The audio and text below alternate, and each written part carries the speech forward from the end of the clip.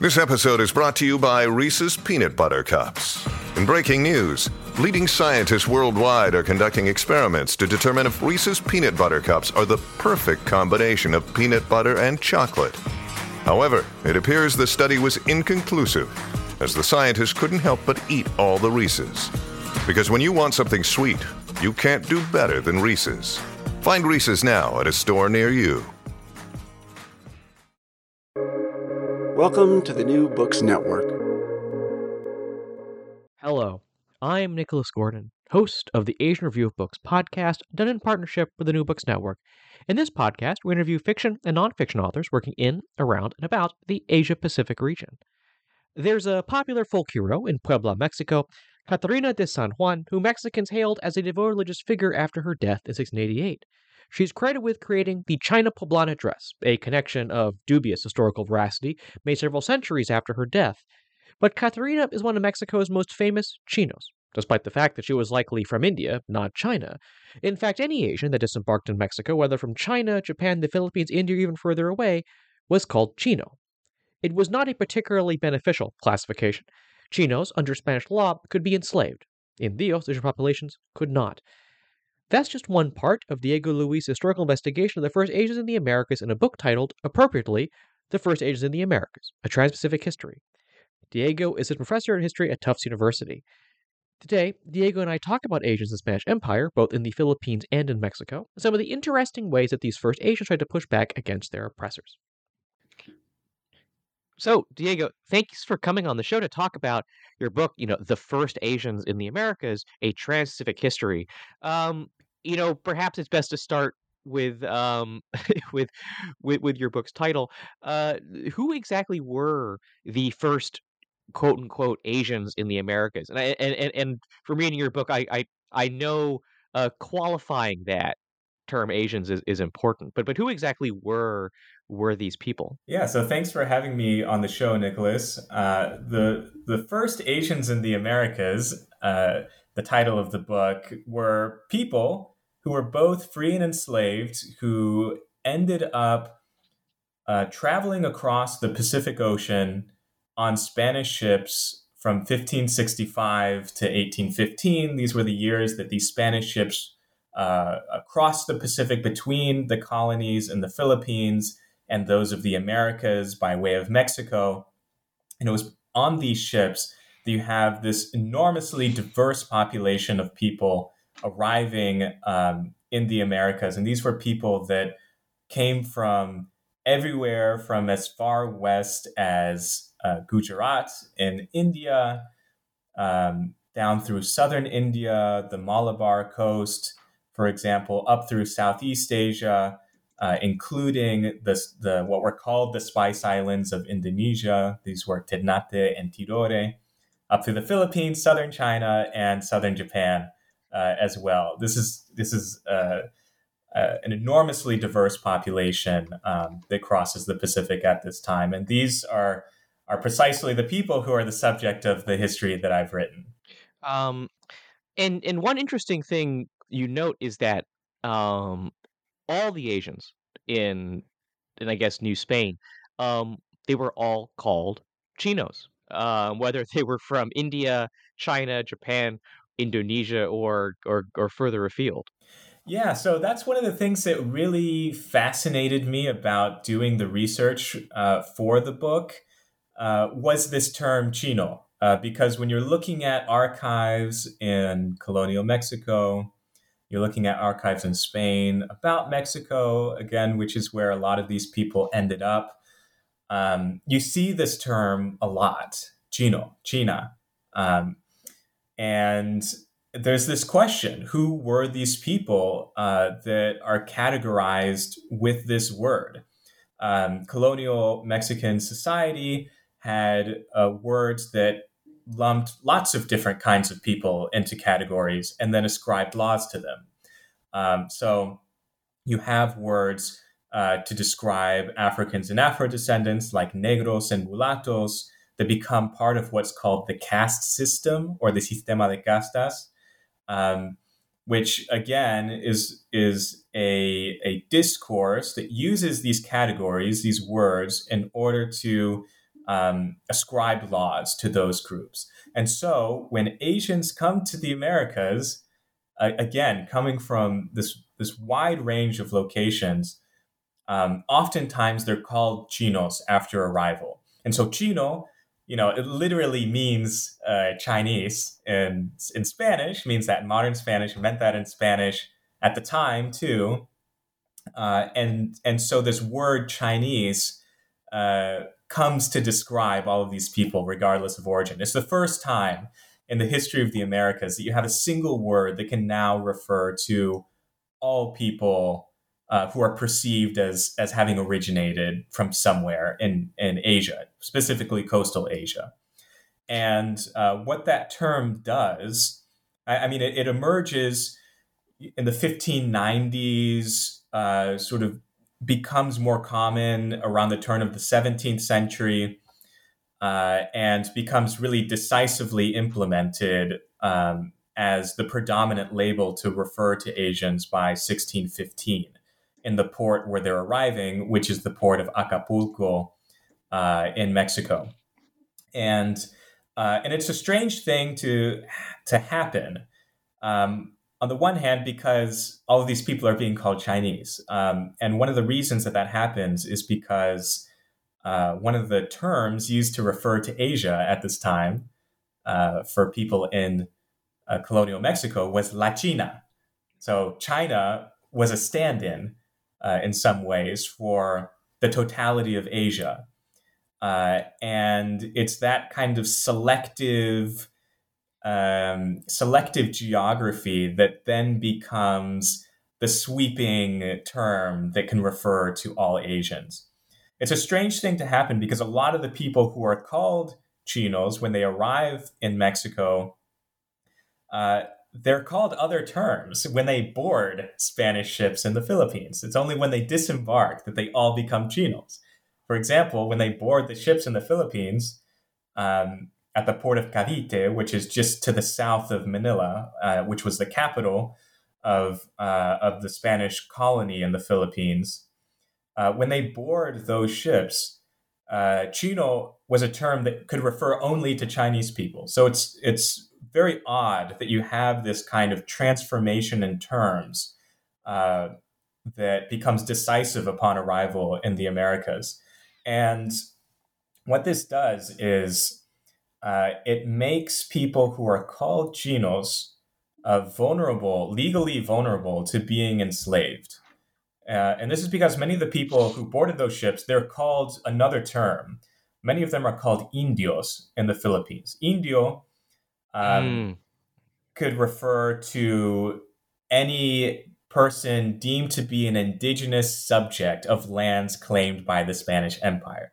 Indios were supposed to be legally free from enslavement, even if in practice that was oftentimes not the case. Now, when many people, indigenous Filipinos, for example, who are called indios in the Philippines, become chinos in Spain, in Mexico, then they can legally be enslaved. Or if they're already enslaved, it legally reinforces their enslavability.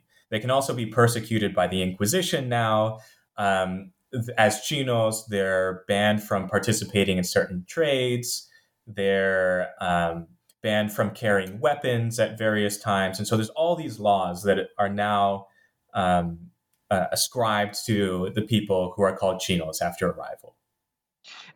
I mean, before we get into more of the history of this journey, I mean, maybe you could explain, why was it that if you were Indios, you were supposed to be, at least, I guess, safe from being enslaved? Or was it about being indigenous to New Spain that kind of protected you in that way? Yeah, so the term Indio was a global category. I think oftentimes, in the Americas, we think of indigeneity as meaning a very specific thing. Um, and, specifically we're referring to indigenous inhabitants of the Americas. The concept of indigeneity as it existed in the early modern world within the Spanish Empire was a global one.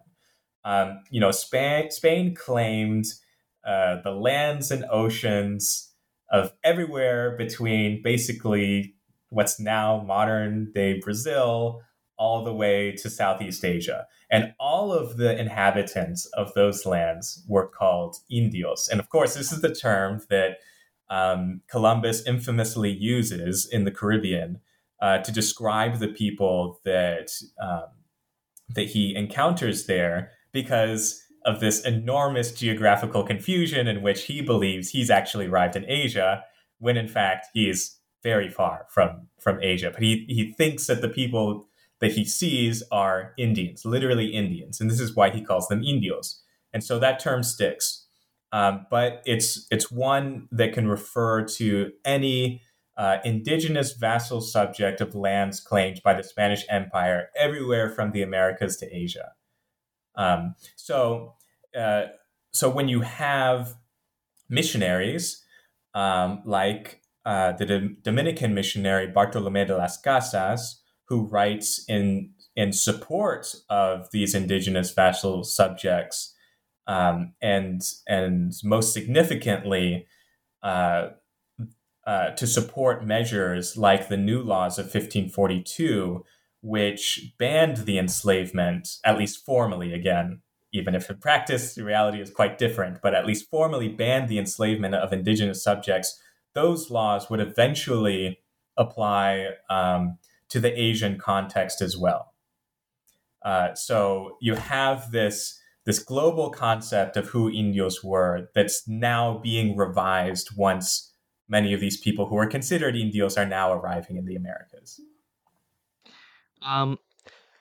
So let's kind of go to the I guess the origin point of this journey, which is the Philippines and Manila.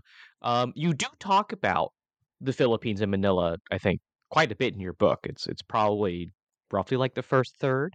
Um, why is it important to talk about how the I guess Spanish authorities um, worked with and I guess ruled over Asians in the Philippines, whether Filipino or Chinese or other kind of, I guess, migrants to Manila? Yeah, that's a great question. I mean, one of the very important arguments that the book makes is that, the nature of colonialism in the Philippines is what uh, generates this Transpacific movement in Asian peoples who are both free and enslaved. I believe we have to look at um, the sites where people are coming from in order to understand what their experiences are in the Americas. And one of the really important things here is that they're departing from Manila and the port of Cavite. These are Spanish colonies. These are people who have experience um, with the nature of Spanish colonialism by the time that they arrive in the Americas. Many of them have been baptized, have some familiarity of Catholicism. They're given Hispanic names, and at least in legal records, they lose the names that they had before they're baptized. Um, and many of them learn to speak Spanish, or at least a kind of broken Spanish, in Manila as well. And so all of that kind of informs their experiences of the Spanish colonial world by the time they arrive in Mexico. But like you mentioned, the Philippines.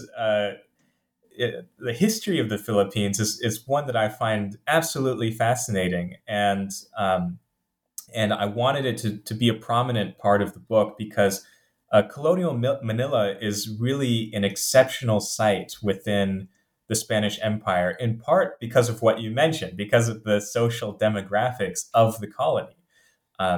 This is a place where Spaniards are an extreme minority within Manila. Oftentimes they're outnumbered as much as 20 or 30 to 1 by Chinese inhabitants of the colony, not to mention indigenous people of the Philippines, South Asians, other Southeast Asians, Japanese, who often also inhabit Manila at numbers that rival the Spanish or exceed the Spanish population. And and one of the really important things that happens in Manila in the late 16th century and the early 17th century is precisely this growth of the Chinese population there that arrive in Manila to trade with Spaniards for silver that's being brought across the Pacific from the Americas, where it's being mined in extremely large quantities, and they're trading that silver for oftentimes for Chinese goods like porcelain, like silks, lacquer, and so forth, or simply for foodstuffs to sustain the colony. And so that generates this increasingly large population in Manila of people who are not Catholic, are not Hispanicized, and they become this kind of existential threat in the Spanish mindset to their presence in the Philippines. And so much of that first third of the book is looking at the conflicts between these communities, in part because many of the people who end up in showing up in records, colonial records in the Americas, most of them are not of Chinese origin, which to me is a very strange thing. If they sort of had this such a prominent role in the Spanish Philippines, we would expect them to show up in larger numbers in the Americas. And the fact that that doesn't happen kind of pointed me to what was happening in the Philippines at the same time. And so one of those flashpoints in the history of this conflict between the Spanish and the Chinese community was an uprising, a Chinese uprising in 1603, which in many ways is provoked by the last couple of decades of anti-Chinese sentiment on the part of Spaniards in the colony, and a series of laws and abuses that are exacted upon the Chinese population. And so there's this uprising in 1603 that becomes a flashpoint for Asians who would come to cross the Pacific and that history, because fighting against the Chinese in collaboration with the Spaniards becomes an avenue for social mobility for indigenous people of the Philippines, for Japanese people living in Manila as well. And it also increases the dependency of Spaniards on these other communities too, because this population of 20,000 or 30,000 Chinese in Manila, during this uprising, this war really to suppress this uprising, that population gets completely destroyed, whether it's because they're driven from the Philippines or because they're just outright massacred by the Spanish and coalition army that fights against them.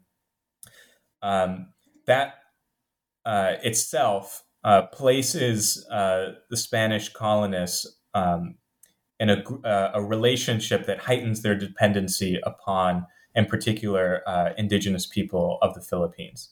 And so that begins to change the social fabric of colonial Manila, and it in fact intensifies the slave trade that was active in East Asia, Southeast Asia, South Asia, and East Africa, and captives from those places, and sort of encourages or motivates Spaniards to buy those captives in larger numbers than they had before. And a portion of that slave trade, in fact, extends across the Pacific, and that's where you get thousands of enslaved Asians ending up in colonial Mexico. So for me, the history of the Philippines is extremely important in telling that story. So obviously they have to get the Asians that eventually end up in Mexico and elsewhere, uh, obviously have to cross the Pacific. A journey that I assume was very difficult and very taxing, just given the technology at the time and the length of the journey. But I guess from your research, I mean, what have you uncovered about what these trips were actually like? I know you note that many certainly did not willingly go on these ships. Many were kind of press ganged and basically put into slavery. But what were these maritime journeys like? Yeah, that's a great question, and that's one of the things that also really compelled me about the history of this movement was just how extreme that journey was. I mean, today we think about the trip between the Americas and Asia on a plane as being particularly arduous because it lasts, maybe 12 or 16 hours, depending on where you're going. But the Transpacific journey in the early modern world lasted over 6 months, oftentimes, to get from the port of Cavite in the Philippines to the destination, the port of Acapulco in Mexico. And upon departing the Philippines, there was no opportunity to stop and take on supplies until arriving in northern Mexico, and that's an unimaginable journey, I think, from the 21st century perspective. The the ships, I mean, these ships were very interesting in their time. They were primarily trade ships, these galleons that made the journey. And because they were trade ships that were bringing, these highly coveted Chinese products, for example, or South Asian textiles or Philippine textiles and ceramics, to the Americas, because those goods were so sought after by colonial elites in places like Mexico City and Lima and elsewhere. The hulls of the ships were filled with those goods, meaning that most of the people on the ships did not have any quarters below decks to sleep in. Especially the most marginalized people on those ships, who were invariably either Asian sailors or enslaved Asians or enslaved Africans in some cases. Most of them had to sleep on the deck of the ship. In some areas of the ships, there's a covered section under what was called the forecastle or the aftercastle, but that was still exposed to the open air. And if you didn't have a space sort of beneath the forecastle or the aftercastle, you were simply exposed to the elements. And these ships, in order to make the crossing, they had to rise to a very high latitude by Japan in order to be able to cross the Pacific because of the currents, because of weather patterns, and so oftentimes when these ships were making the crossing, they were exposed to storms, they were exposed to bitter cold, and that resulted in hundreds and even thousands of casualties over the course of the shipping line, which again lasted from 1565 to 1815. It's 250 years that these ships were crossing the Pacific, and so the journey was extreme, to say the least, and it was impossible to take on supplies that would last the entire journey. Either enough fresh water in the ship or food. And so when rations were cut, which they almost always were by the end of the journey, it was these sailors, these Asian sailors and enslaved Asians who oftentimes suffered the brunt of that. So this journey was transformational in many ways. It thrust everyone together onto this kind of mobile world for 6 months or longer, in which religious ritual was prominent. And people are speaking a wide variety of languages, and this is, I argue in the book, where you start to get a conception of Asian people that collapses their difference on these ships, because so many people are thrust into the same laboring roles on the ships, that minimizes the differences between them in Spanish eyes and contributes to the creation of this Chino label, that encapsulates everybody upon arrival in Mexico. So were there any differences in how Asians were treated within kind of Spain's, I guess, American colonies? Um, because I mean, obviously, they when Asians arrive, they do get put in this very kind of racialized system. But were there any differences between, say, Mexico and Peru, in terms of how they treat Asians, and even between, say, New Spain and Spain proper? Did different parts of the Spanish Empire treat Asians differently? Yeah, I mean that's a complicated question, and that's one that was really a driving force for my own research in this book too. One of the things that really interested me about trying to uncover the nature of these experiences upon arrival in Mexico is how individuals try to differentiate themselves from this mass, and oftentimes, the way that I track that is through license petitions, and these are licenses to carry weapons, to ride horseback, licenses to sell various goods or practice certain trades, and this is because there were sort of totalizing bans on the kinds of people who could do these activities.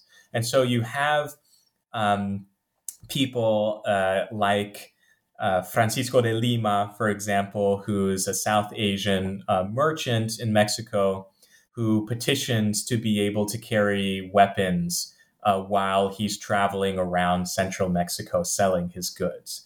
And he's just one example. I mean, there's dozens of cases that I use in order to have a kind of broader look at the problems and possibilities of social mobility for Asian subjects. To what extent could they argue for special exemptions and privileges that were categorically denied? And a lot of the successful cases come from people who had histories of collaboration with Spanish authorities and institutions. Some of these people, referenced the fact that they had fought with Spaniards throughout Asia. Maybe there were people who fought against the Chinese in 1603, or again during another Chinese uprising in 1639. Perhaps there were people who joined Spanish wars of invasion and conquest in what were called the Spice Islands, which are now in Indonesia, or in what is now Indonesia. And so these were people who could reference records of service, or alternatively could reference their Hispanicization. Perhaps they had entered into a Catholic union, and they were arguing that they needed these exemptions in order to be able to provide for their family, for example. And so there are some ways in which already within central Mexico you have people negotiating the limitations of their sort of new subjecthood within the empire. And that's a question that I had when I started looking at other places within the Spanish Empire as well. As you mentioned, there are Asians who travel beyond Mexico. They end up on expeditions as far north as what's now the state of Oregon in the U.S. They participate in expeditions along the Californian coast as well. But we have examples of people who end up in the colonial capital of Santiago in Guatemala. And you have people who continue traveling further south and end up in Lima in Peru. As you mentioned, we have people who cross the Atlantic as well. They travel across Mexico, cross the Atlantic, end up in Spain. These are truly global trajectories and global lives of people who are traversing the full extent of the European imperial world at that time. And so when they do travel, they do continue to negotiate this categorization. And you have this kind of push and pull for people, for example, who end up in Lima, who get recorded in this tribute register. Many of them become categorized again as Indio or as indigenous.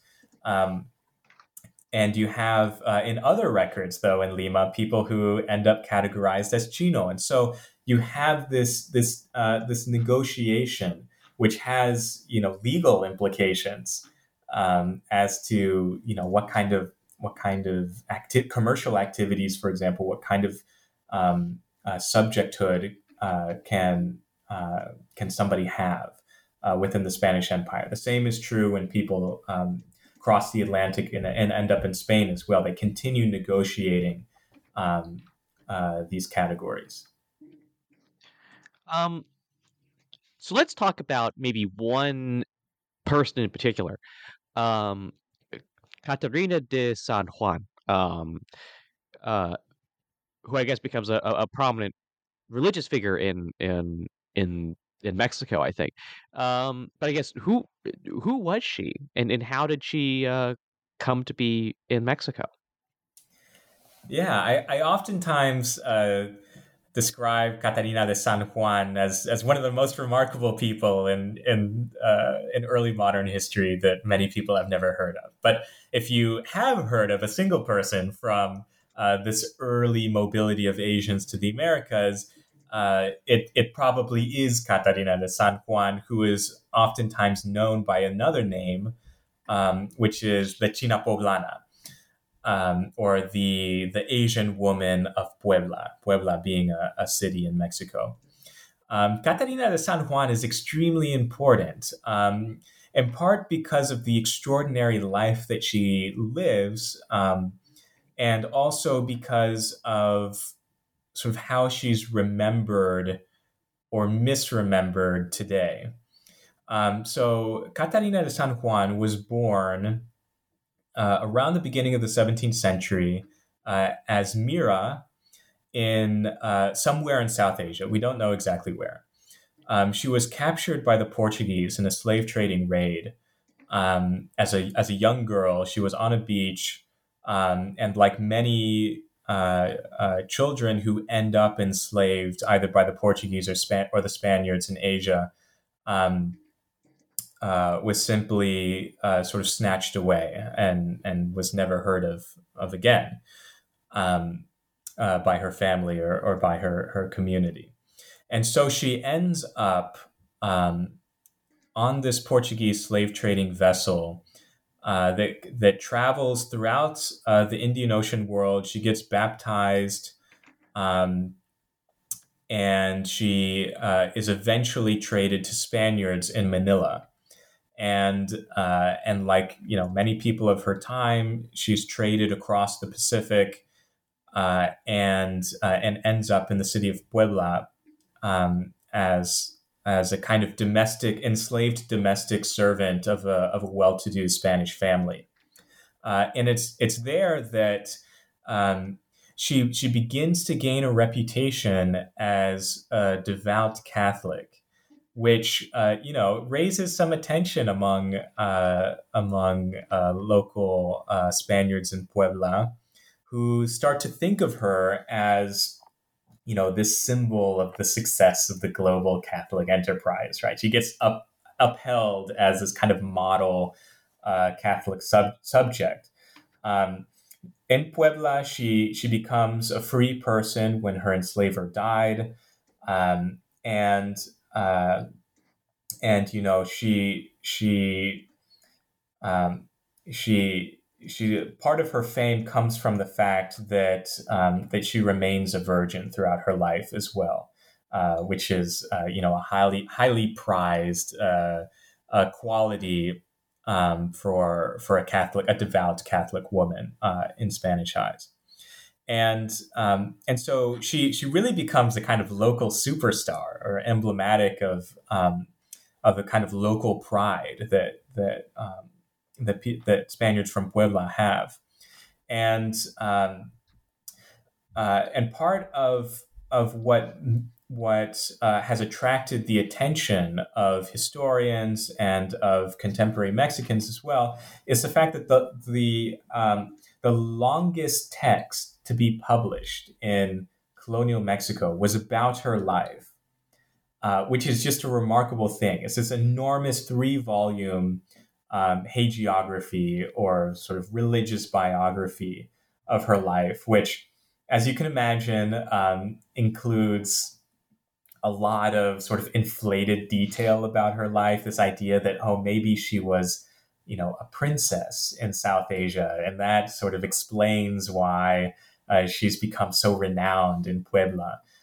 There are a lot of sort of inventions that go along with her rise to recognition. But one of the things that really caught my attention about her story was, she exists in this in-between space. There's this kind of knowability about, her devotion to Catholicism, but at the same time, she remains for those who write about her, this kind of perpetual foreign subject, right? There's this idea that she can never truly be known by the people around her, or that she conceals from them her nature. She's mysterious, and you have this showing up again and again in the writing about her in the immediate aftermath of her death, and it's in that in between state of recognition and foreignness, of her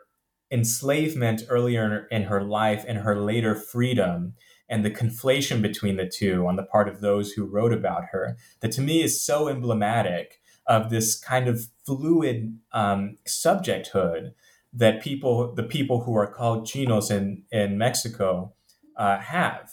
They occupy such a wide range of social possibilities. As I had mentioned, many of them end up in the Americas as enslaved people, like Catarina de San Juan. Other people themselves become enslavers. So you have this range. Some are described as being rather light skinned, or even white in some cases. You have others that are described as black, and every possible gradation in between. And it's that capaciousness, that expansive nature of the category of who Chinos were, and the range of experiences and the many and varied lives that they have, that I think makes them such an instructive case for examining the process of racialization of of people who are marginalized colonial subjects within the Spanish Empire.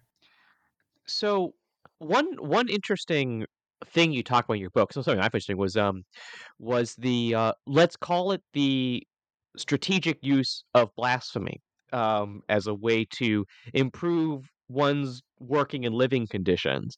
Um, and I guess to explain, it seems like people would use blasphemy, and there would be an investigation by the authorities, and the authorities would say, yes, yes, there was blasphemy, and the person seems to sincerely regret it, and and they wouldn't have turned to blasphemy if they were treated better by their owner. So owner, please treat your slaves better, which I find just a very fascinating strategy, I guess, a way to use, I guess, the culture of the time to kind of improve your conditions, for those with not a lot of power. But I wonder if you might talk more about that, and kind of what that tells us about Asians in the Spanish Empire. That's a great question. This is part of my chapter on enslavement in colonial Mexico in particular, and how enslaved Asians negotiated the conditions of their enslavement, right? And it's a seemingly paradoxical thing, right? That you would in a situation in which, say, an enslaved Asian person is being punished.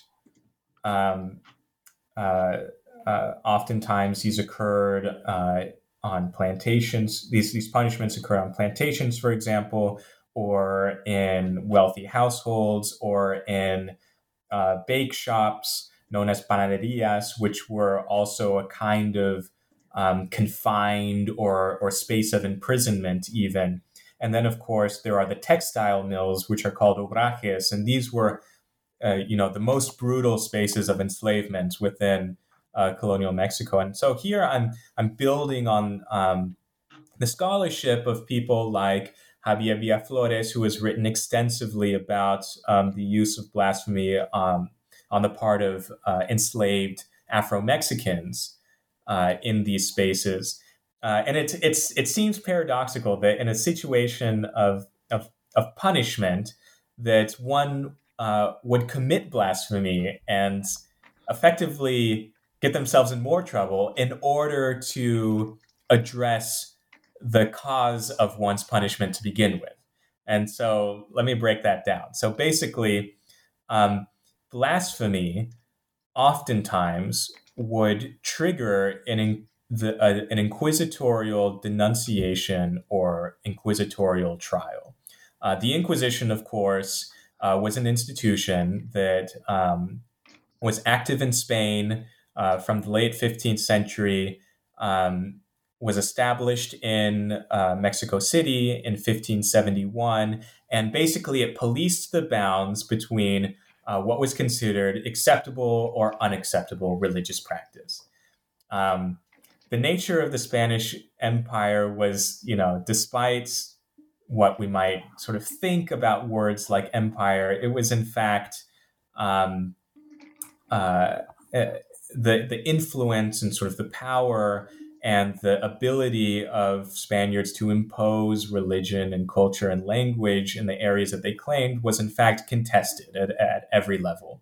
And so one of the places where you see that the most is within enslaved communities, where you have these contestations of religion and you have other religions that are forming within these enslaved communities against the grain of Catholicism. And so blasphemy becomes one of those practices in which an inquisitorial trial could get triggered by somebody, an enslaved Asian subject who, during punishment renounces their Catholic religion.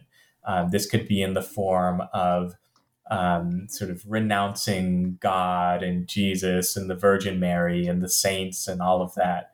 Um, and uh, and so, in the best of all possible circumstances, the Inquisition would come in, sort of hear the testimonies of those who denounced the person who blasphemed, hear the testimony of the person who blasphemed, and the person who commits blasphemy oftentimes would make the argument that they had only blasphemed because the punishment that they had received was so extreme and so unjust that they could not but sort of cry out against God and Jesus and the saints in order to try to get their punishers, oftentimes they're enslavers or an overseer or foreman, for example, to stop the punishment. Sometimes it worked. Sometimes an enslaved person actually succeeded in getting transferred to a different enslaver um, as a result of this inquisitorial proceeding. In the worst possible circumstance, it would generate only more punishment. It would only enrage the punisher. Once the Inquisition gets involved, sometimes they would require even more punishment for the person who blasphemes. So it's really a kind of desperate tactic to try to call attention to the unjust nature of punishment against enslaved people. And as I mentioned, this is sort of an active tactic on the part of Afro-Mexicans in central Mexico. And once Asians arrive, they begin to collaborate within these spaces of enslavement and begin also participating in these tactics and spiritual cultures that again negotiate the conditions of their bondage. So for me, these are the first Afro-Asian interactions within the hemisphere, and are an important precursor to similar kinds of interactions that from the 19th century and beyond. So I want to end by kind of asking what actually happens to this Asian community um, in the Spanish Empire. And I ask because we had another author on the show, I think a month or so ago, Hugo Wong, author of America's Lost Chinese, who talked about his ancestors, his Chinese ancestors, settling along the U.S.-Mexico border in northern Mexico in the 19th century, I believe, 19th century to early 20th century, and it seems like they're kind of the only ones there. I mean, there is a growing Chinese community, but it kind of grows in that period of time. It's not like, oh, there's actually been an Asian community here for centuries. Um, Obviously, it's a different part of Mexico. It's and who knows if what people at the time actually thought, but it certainly seems like there weren't very many Asians at in the in Mexico at that part in time. Um, so, what actually happens to the Asian community in Mexico, in Peru, kind of elsewhere in the empire? Yeah, that's a great question.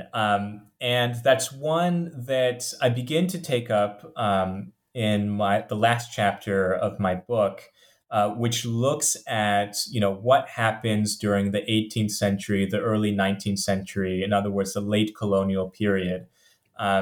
Because the numbers of Asians who arrive in the Americas through this Manila Galleon route diminishes over time. Part of the reason for that is, people who are designated as chinos in Mexico, they're formally emancipated from enslavement in 1672. That doesn't mean that, the slavery and Transpacific slave trade in Asian captives ends at that point, but the fact that they're not supposed to be enslaved results in a process of gradual emancipation that lasts over the course of the next 3 or 4 decades after that. So consequently, the numbers of Asians arriving in the Americas diminishes.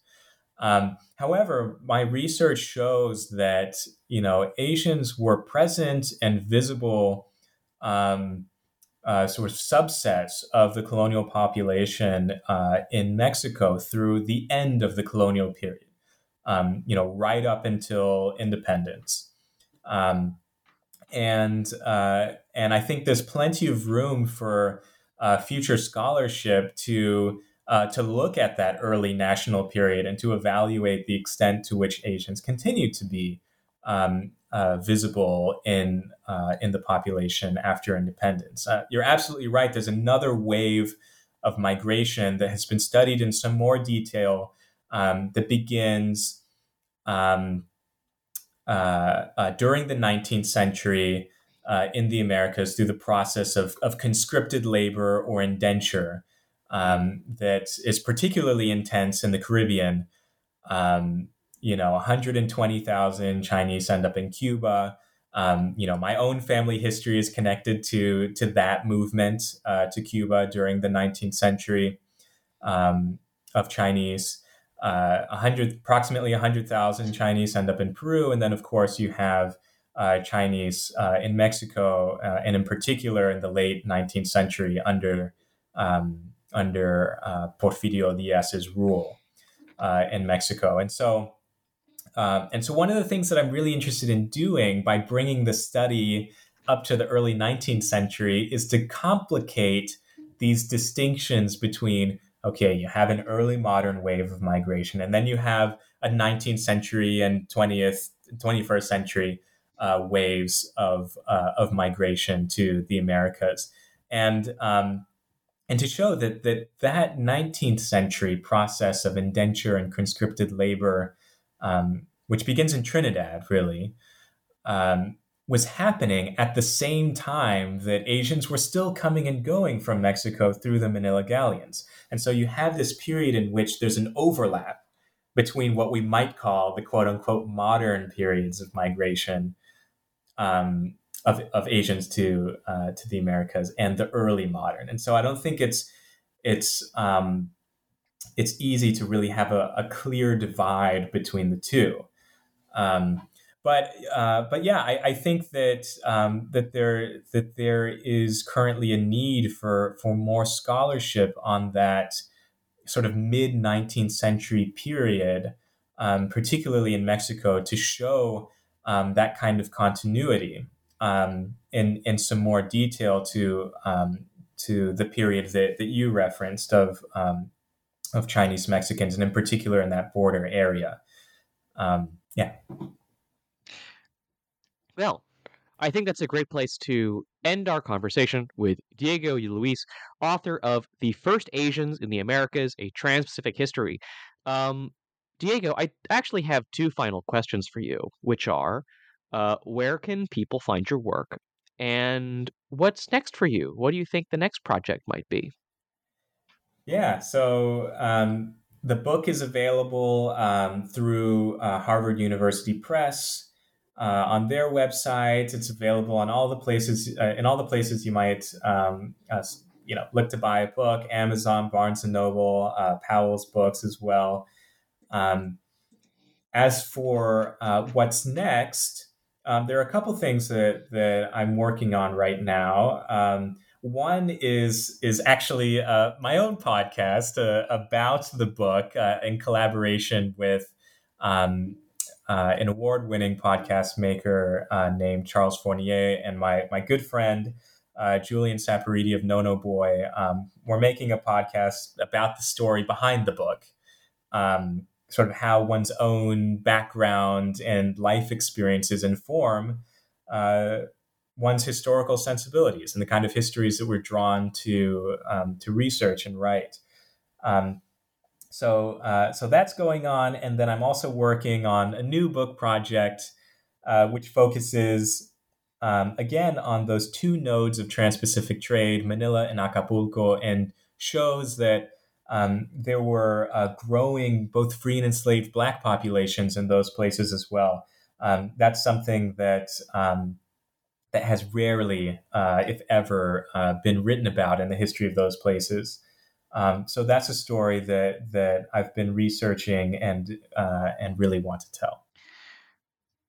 So you can follow me, Nicholas Gordon, on Twitter at NickRIGordon. That's NickRigordon. You can go to AsianReviewBooks.com to find other reviews, essays, interviews, and excerpts. Follow on Twitter at Book Reviews Asia. That's reviews plural. And you can find many more author interviews at the New Books Network and NewBooksNetwork.com. We're on my favorite podcast apps, Apple Podcasts, Spotify. Rate us, recommend us, share us with your friends to support us interviewing those writing in, around, and about Asia. Next week, join us for an interview with Simon Partner, author of Kome's World, The Life and Work of a Samurai Woman Before and After the Meiji Restoration. But before then, Diego, thank you so much for coming on the show today. Thank you for having me.